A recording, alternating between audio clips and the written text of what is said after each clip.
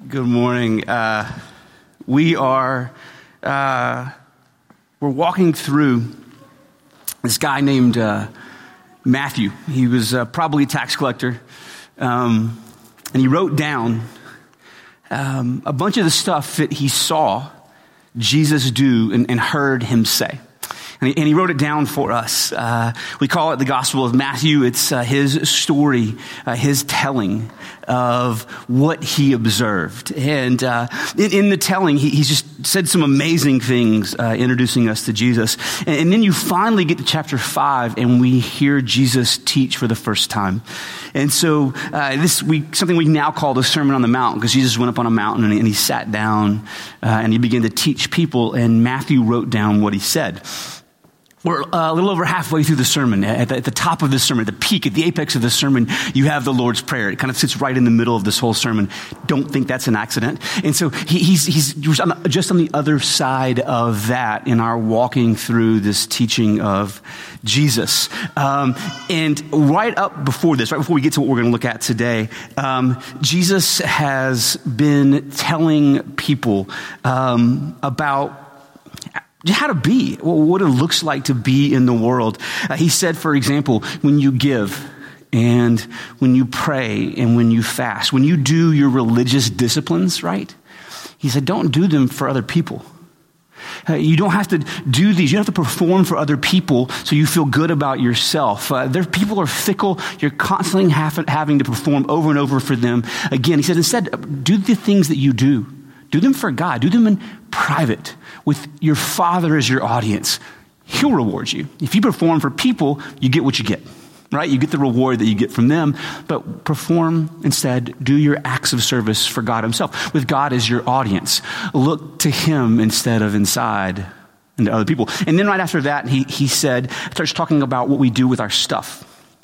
And says that we should lay up treasures in heaven, that we have a tendency to take the things that we have and use them for us. And Jesus says, look, those things crumble and fail. They fall away. Instead, you should be storing up treasures in heaven. Do things, work for things that are eternal. Don't work for things that are here today and gone tomorrow. Like, instead of looking to the now and satisfying your need now, he's like, look to heaven, look to eternity, right? And then right after that, he said, start talking about anxiety. He said, hey, instead of, and this anxiety flows out of, I believe, and Jesus teaches this, I think, he says that it flows out of our need to be able to control everything. And we know deep down inside that we can't hold on to everything. And we try to manage and we try to control, and money is one of the ways that we do that. But we know deep down inside that the things we care about most could be taken from us. And so he says, you're so anxious. Instead, he invites them to consider. He doesn't just say, have more faith. He says, I want you to think about this with me. He says, what good is your anxiety doing you? And he kind of, I think, tongue-in-cheek says, you can't add a single day to your life by being anxious. Because we know it actually takes days off of your life being anxious. And so he says, don't do that. Instead, look at the birds. Consider the birds. Jesus looks around at creation. He says, look at the flowers. Look what God has done to provide for them. You don't think he'll provide for you what you need? Jesus looks around creation and says, you're looking inside yourself to feel like you can control and manage. Instead, look around. There's pretty good evidence that your Father cares about you and loves you. Don't be anxious. What he has for you is better than what you would have had for yourself. So basically, leading up to what we're going to look at today, it's this constant look out. Don't look inside of yourself to satisfy yourself with treasures here. Instead, look to heaven, have an eternal view. Look to your Father. He should be your audience. Don't look to other people to make you feel good about yourself. Your Father loves you and sees you when you serve in secret. And he's like, don't look inside of yourself to be able to control. Our instinct, our human instinct, is to constantly look inside. And Jesus says, look out when your instincts to look in. And then he says this, it's in what we would call chapter 7. Let's read these few verses. After he said, don't be anxious, he says this, judge not that you not be judged. For with the judgment that you pronounce, you'll be judged. And with the measure that you use, it'll be measured to you. Why do you see the speck that's in your brother's eye, but do not notice the log that is in your own? Or how can you say to your brother, let me take the speck out of your eye, when there's a log in your own eye? You hypocrite. First take the log out of your own eye, Then you'll be able to see clearly to take the speck out of your brother's eye. Do not give dogs what is holy. Do not throw your pearls before pigs, lest they trample them underfoot and turn and attack you. All right. Let's start here. Let's talk about what this doesn't mean. This might be the most popular verse of our age, right? I think, don't judge me, right? That's how we say, you hear people say that or think that, or maybe you've said it. Hey, don't judge me. We live in a culture that's very much like, you do your thing, I'm going to do my thing. I'm not going to judge you, and you're not going to judge me. And people are like, don't judge me. And I'm like, doing it right now. You can't stop me. I'm doing it right this second. You're judging me by telling me not to judge. I'm judging you right back. We live in this age that says, don't judge. Everything that I do is fine. Everything that you do is fine. And it's just this very much coffee, wine, and Jesus, don't judge me, kind of world that we live in. Like, I got my thing going on over here. You got your thing going on over there, and we're all okay. That's not what this means. That's not what it's talking about. It can't mean that. Because you look, we're called to make judgment calls all along. It doesn't mean don't be discerning. It doesn't mean don't think. It doesn't even mean that we can't evaluate others' behavior. Paul, writing to the church in Corinth, says, what have I to do with judging outsiders? Is it not those inside the church whom you are to judge? God judges those outside. Purge the evil person that is from inside you. It can't be about not judging people's behavior, but looking and saying, hey, that's not right, that's not okay. It can't be about that, because that doesn't make any sense. So what it is talking about, what it is don't judge in a way where we put ourselves above other people and look down on them. Don't put ourselves in a place where we are making calls about what people are like in their core. Paul says, he's writing to the church in Romans, and he says, why do you pass judgment on your brother? Or you, why do you despise your brother? We all will stand before the judgment seat of God. He's saying, listen, you're looking at them and despising them and looking down on them. That's what this is talking about. Don't judge in some way where you sit above everybody else and pronounce whether they're right or wrong or not. You don't know. That's not your place. Don't condemn. You don't know God's verdict yet. That's what it's saying. It's not saying don't be discerning, don't make thoughtful, considerate decisions about what's right and wrong. But don't sit in the place of God. Judge not that you be judged. For with the judgment that you pronounce, you will be judged. And with the measure that you use, it will be measured to you. That's a real upsetting verse. Here's what it says. The measure that you use, the standard that you use, whatever your judgment is, you have to realize that you're not even living up to your own standard. That's what it says. It's natural for us human beings for some reason to judge. And in this passage, it's so great. Right all this before it, say, hey, when your instinct is to look inside, look out. And then we get to this passage and it's like, hey, when your instinct is to look out, look in. It's upside down and backwards, right? To our natural instincts. When your instinct is to look out and make judgments, Jesus says, look in first. Because you're going to be judged by the standard that you're judged. Here's what it says.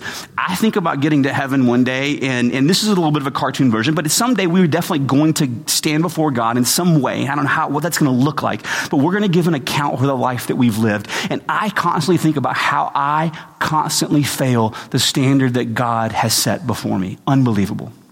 This verse says, hey, Chris, you don't even live up to the standard you set for the other people in your life. Have you ever been at a red light behind somebody and it turns green and they don't go right away? What do you scream? Get off of your phone and drive. You lose your mind, right? Get off of your phone. This idiot on their phone. Have you ever been, and I know it was an important text, first in line and the light was red and your light turns green and all of a sudden somebody like, beep, the polite beep, beep, and you're like, like you need to get this work 5 seconds faster, dummy.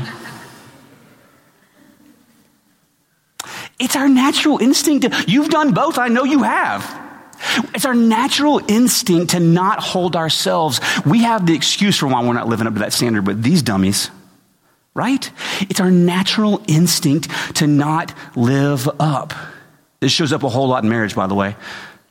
It just does. Like, I think it's because of the intimacy that you live, right? You live so close together. It's funny. You're talking to some young couples. They're about to get married, and you can tell in their eyes and the way they talk. They're like, yeah, there's problems, but once we get married, those will go away.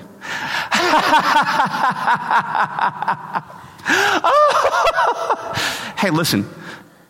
Like, nah. You know how their jaw clicks right now, and that kind of bothers you a little bit, but 20 years down the road, you're sitting there looking at them eating dinner, you're like, this is going to be when their jaw unhinges like a python, and they just swallow the table whole.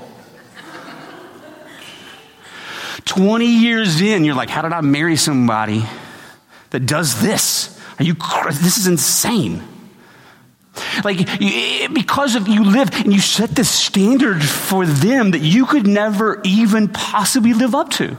A lot of times when marriages get in trouble, what's at the core of it when people are struggling and it's difficult is you get to the core of it, and what they're saying is, I'm not happy, and I think they promised that they would make me happy. And I always say this: are you doing everything that you could to make them happy?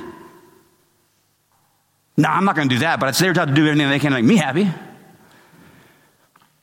We just have this deal where I don't know, maybe we think too much of ourselves, or maybe it's just human nature since the fall to hold other people to a standard that we can't live up to ourselves. And he says here, what Jesus wants is not people who are better at picking out people's sins, but people who are better at loving anyway. This is a call to being merciful. He wants a heart that overlooks failings, not the sharp eye that is always critical to what everybody else is doing. You want to be married one day? You want a happy marriage? You want happy relationships and friendships? Be quick to forgive and quick to overlook. Way back in Proverbs 19, it says this: good sense makes one slow to anger, and it is his glory to overlook an offense. It says in Proverbs 10:12, hatred stirs up strife. Love covers offenses. It is to our glory to be able to overlook failures, to forgive quickly. You want a deep and happy marriage? You want a deep and lasting marriage? Be quick to forgive. Be as quick to forgive as you want them to be quick in forgiving you. That goes a long way. That's what Jesus is calling for. It's so much healthier. It's so much happier. It is to our glory when the standard that we use for other people we live up to. Or how about this? We lower the standard of other people to at least the standard we're willing to rise up to. I don't even live up to my own standard. It is crushing us. So it's this call to be merciful, to give favor, to give kindness where it's not deserved. He desires mercy. A couple times in Matthew, later, Jesus is actually going to say this in Matthew. In 9:13, he says to somebody, go and learn what this means. I desire mercy and not sacrifice. He says in 12:7, same thing. If you had known what this means, I desire mercy and not sacrifice, you would not have condemned the guiltless. What is he looking for? He desires mercy. He is merciful to us, and he wants us to be merciful to others. He's merciful to us. There's this great passage, Lamentation 3:22-23 says this: the steadfast love of the Lord never ceases. His mercies never come to an end. They are new every morning. Great is your faithfulness. God is this way. His mercies are new every single day. When I fail him, when I hurt, and when I fail and I'm struggling and I wake up in the morning and I just think about what I did yesterday, I'm clear-headed. of how impatient I was, of the things that I said without thinking, how unkind I was, how I lacked gentleness. And I think of these things. The thing that gets me out of bed is that his mercies are new today, and they'll be new tomorrow. And this passage says, it's leading us to this place where we see, let me ask this, let me put it this way. What kind of impact on your life and your relationship with other people do you think it would have if you took that seriously? Like, how transformative do you think it would be in your life if you were quick to forgive and show others mercy when they failed you, when they let you down, when they don't love you like you deserve, when they constantly and repeatedly just don't do things the way that you want, or whatever it is? How much better do you think your life would be if you were quick to forgive, quick to love, and quick to show mercy? How different do you think it would be if you took that in deeply, that God's mercies are new today? I think it would be transformative. I think your whole life would look different if every morning you could truly believe at your core that his mercies are new, that he loves you today. And that's what he's calling us to live like this transformative life, letting his mercies transform us to be more like Jesus so that we can be merciful in this world. So what he's saying is, how do we as sinners then go live in this world, go be merciful in this way? Why do you see the speck that is in your brother's eye, but do not notice the log that is in your own eye? Or how can you say to your brother, let me take the speck out of your eye when there's a log in your own eye? Pretty funny, right? It's a hilarious image. Jesus is like, you got sawdust, you got a little piece of sawdust in their eye, and you got a whole tree in yours, right? It's kind of a funny image that he's using. It's so great. Because that's how we are. For some reason, I think kindness. What he's saying here is this kingdom that he's been talking about, this kingdom of great love, this kingdom of mercy, this kingdom of great peace that Jesus talks about, that he's bringing now, right? This is kind of the heading of all that he's teaching. And then he's going out and living it out and bringing it into people's lives. This kingdom, this God's rule in your heart and mind and thinking in life. It begins first in our own hearts and lives. That's where it starts. It's transforming us. That when we first look to ourselves, when our instinct is to look outward at other people's foibles, that instead we look in at ours, then it makes the kingdom move in our own heart, and then it can advance in the rest of the world. I don't see how we move the kingdom forward in the world if we're not really willing to deal with our own brokenness and sin. Basically what he's saying is, it is so human nature for other people's sins to loom large in our sight and ours to loom small. And if we want to go be in this world to help others to advance the kingdom, our sins need to loom large to us first. The worst of those, maybe not the worst, maybe the root, is pride. This is the most upsetting thing that C.S. Lewis has ever said. For me, not for you, but for me. Lewis wrote this: there's one vice which no man in the world is free, which everyone in the world loathes when he sees it in somebody else, and of which hardly any people except Christians even imagine that they're guilty of themselves. I've heard people admit they're bad-tempered, or they can't keep their heads about girls or drink, or even that they're cowards. I do not think I've ever heard anyone who is not a Christian accuse himself of this vice. And at the same time, I have very seldom met anyone who is not a Christian who showed the slightest mercy to it in others. There's a fault which makes a man more unpopular, and there's no fault which makes a man more unpopular, and no fault which we are more unconscious of in ourselves. And the more we have it ourselves, the more we dislike it in others. The vice I'm talking about is pride. In fact, if you want to find out how proud you are, the easiest way is to ask yourself, how much do I dislike it when other people snub me, refuse to take any notice of me, or shove their oar in, or patronize me, or show off? The point is that each person's pride is in competition with everyone else's pride. It is because I want to be the big noise at the party that I'm so annoyed at someone else being the big noise. That's very upsetting. It's so revealing of me. I'm so quick to see other people's pride. Can you believe how cocky that person is? You know what? Every time I say that, they got in the way of me being cocky. Jesus says, how am I supposed to go advance the kingdom in this world if I won't let it advance in my own heart? And the advancing of the kingdom is to look inside and recognize how sinful I am and that I need to be dealt with before I can think about advancing it anywhere else. Look first at ourselves, and our instinct is to look out at other people instead to look inside of us. What we need is humility. You have to be humbled by your own sins before you can be helpful to anybody else. Seeing your own need of Jesus first before you can tell anyone else about their need for him.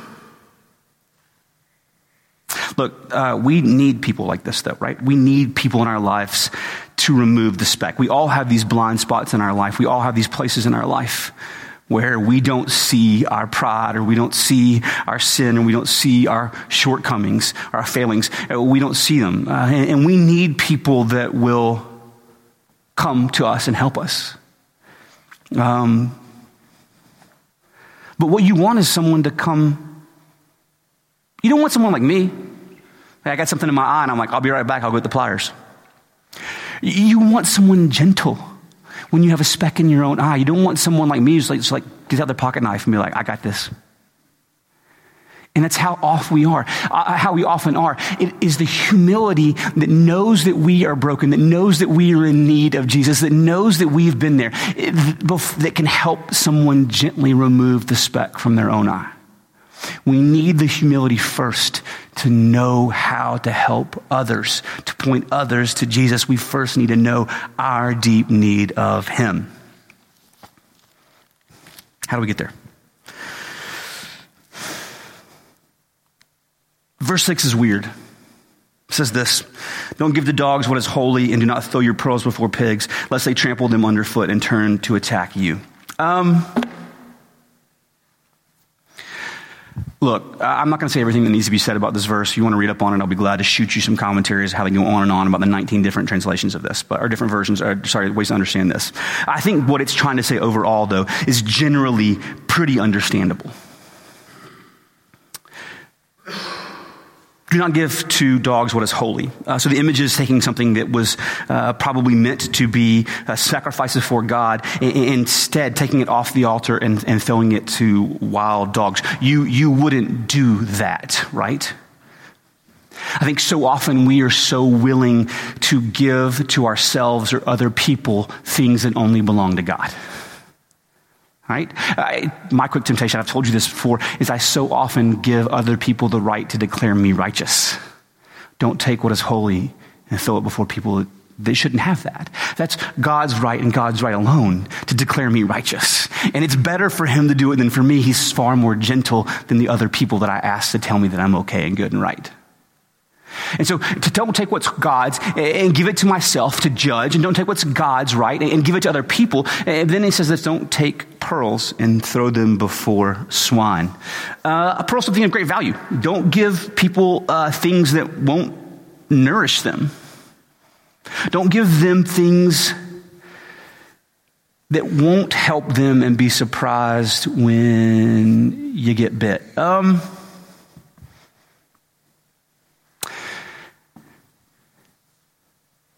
Imagine you come home, I come home, and it's me. I did this. This is me. And you say, look, I really hurt myself. I hurt myself. I think I'm in pain. I'm in a lot of pain. I'm hurt. She says, did you do the thing that you're not supposed to do at the gym? And I say, hey, look, when I left here and you looked me in the eyes and said, do not try to get your big butt up over that bar, we both knew I was going to try to get my butt up over that bar. We knew I was going to. So don't act. And She's like, you're not supposed to do that. You knew you weren't supposed to do that. And I'm like, hey, you know what? What I need is a heating pad and drugs, not these pearls of wisdom. And maybe now's not the time to talk about it. Maybe I need help, right? Maybe that happened. And yesterday, like I'm in a fair amount of pain right now. And hurt myself good. And maybe that wasn't, it's not that it wasn't true and right, that counsel wasn't good. Maybe I just didn't need to hear that right now. You know what I mean? Maybe you got a friend or a person that you know that every time they get off the phone with this other person that they talk to regularly, they're like always upset and mad and it goes really, really badly. And you think it'd be wise to say out loud, listen, I don't even know why you talk to them. Stop talking to them. They just cause problems. Or maybe you had a friend who's like in this relationship that you told them not to be in and they break up and they're crying on your shoulder. Maybe now's not the time to be like, I told you so. Not that that's wrong. Maybe it's not the time to throw that before them. I think what Jesus is saying, look, I think this is a call, I think it's a correction for anybody that wants to be like, don't judge, just do whatever you want. I don't have to say anything about what anybody ever does. I think this is a correction, and Jesus is like, no, you must be discerning about what will nourish people and what will make them turn on you.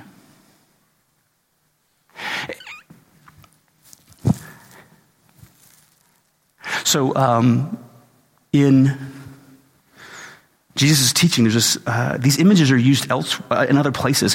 And it's not always the same, but in his teaching, he says that the kingdom of heaven, later he says the kingdom of heaven is like a pearl of great price that you find, and you go and sell everything that you have to have this pearl. It is a thing of worth, of surpassing worth, that everything, that's what the kingdom is like. When you find it with great joy, you would give everything that you have to have this. It's the forgiveness that we're looking for. It is the love that we are looking for. It is the acceptance we are looking for. It is the eternity we are looking for. It is the righteousness that we are looking for. It is everything that we are looking for. And we would sell everything to have it. This is what the kingdom is like, Jesus says. It's like this pearl.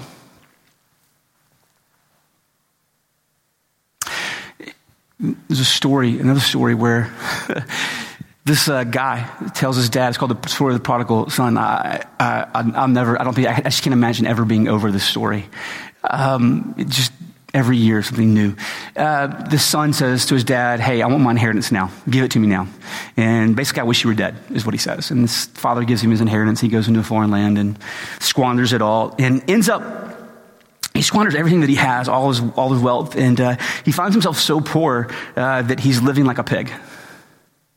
He's eating what the pigs are fed and living among the slop. And that's how poor he is. He had to take a job feeding pigs, which would be unthinkable and an unclean animal, all this Jewish rules, And one day he wakes up in the pigsty and looks around and is like, what am I doing? Like, servants in my dad's house have it better than me. I know that I'm not his son anymore. I know that I wished him dead, but maybe he would just give me a job, like where I don't have to live like this anymore. And this amazing story where he's everything that he wants, more than he could have dreamed. He comes back, his dad sees him, and he jumps down and he runs to him when he's so far away off, grabs him, smelly, stinky, hugs him, throws a big party, puts a robe on him and says, my son was once dead, now he's alive. Everything that you and I want in this story. To be loved even though we're filthy. All of these things. Here's my question. The son had all of that before he left. Why is he just now realizing it? There's this, listen, you and I can't lead anybody. We can't save anybody. We can only point them to Jesus. There's this thing that happens inside of us where the Holy Spirit awakens us and makes these places in our heart that are rocky ground, fertile soil for the gospel to take root and all of this beauty to grow. But it is a work of the Holy Spirit. And something had not happened in that young man's life when he left that he realized later. Listen, we have to love people well, be in their lives. And I think some of us are really good at looking at people and being like, hey, here's the truth. Like, this is what you need to know, and we wonder why they don't want to be around us, right? Some of us will just be with someone and love them well and love them well and love them well, but never speak the truth. Never give them the pearls. I think Jesus is calling us to not judge, but we have to be discerning with what people that we love need. And there comes a time when we have to lay them before them the pearls of the gospel. This beautiful, beautiful reality when they're ready to hear for it. We love them and show them and repeat it and pour it around them and pour it around them and pour it around them until they realize this is what they need. The gospel moves forward in the world when it first moves forward in our life, and with great humility we receive the salvation of Jesus. And then as he begins to work in our lives, we gently and lovingly reveal the truth, show these pearls to other people, because there are people in your life. There are people in your life who have a speck in their soul and they need to know Jesus. We'll gently remove it. But they need to hear it from those of us who have had the speck removed, the log from our own eye removed first. So this is what we do. We come together, and together we remind each other of this reality of how deeply loved that I am, even though my eye is full of sticks. How deeply loved I am, and I confess and I repent, and you guys and I and all together, we remind each other and point each other, and we confess together and we pray together and we grow, and the gospel moves in my heart, and it moves in my family, and it moves in this church, and then it begins to move in other circles and further and further and further and further. And this is how the gospel advances. The great news of who Jesus is and what he has done, that this is how deeply loved you are, but also how deeply sinful you are. This moves forward and transforms the world. Let's pray. Father, what a kindness, what a gift to share the gospel with each other each week, to point each other to Jesus each week, to walk with people who teach me how to love well and teach me how to speak the truth well, who have gently in my life removed specks from my eye so that I could see more clearly. So Father, as we come to the table, may we be humbled. May we be humbled. This is not primarily for others. It is for me. It is for each of us that you meet us in this moment. But at the same time, it's a family meal meant to remind us that in you we have been joined together in the body broken and the blood spilled, that we can have life. We've been joined together in a new family. Give us humility. Teach us humility. Teach us the beauty of humility, the joy of humility. And the danger of pride. We be a people that are quick to forgive, quick to overlook, quick to love. May that joy spread throughout our lives and through our families and through our friends and workplaces and a church and the whole city. May that joy be present. It's in Christ's name we pray. Amen.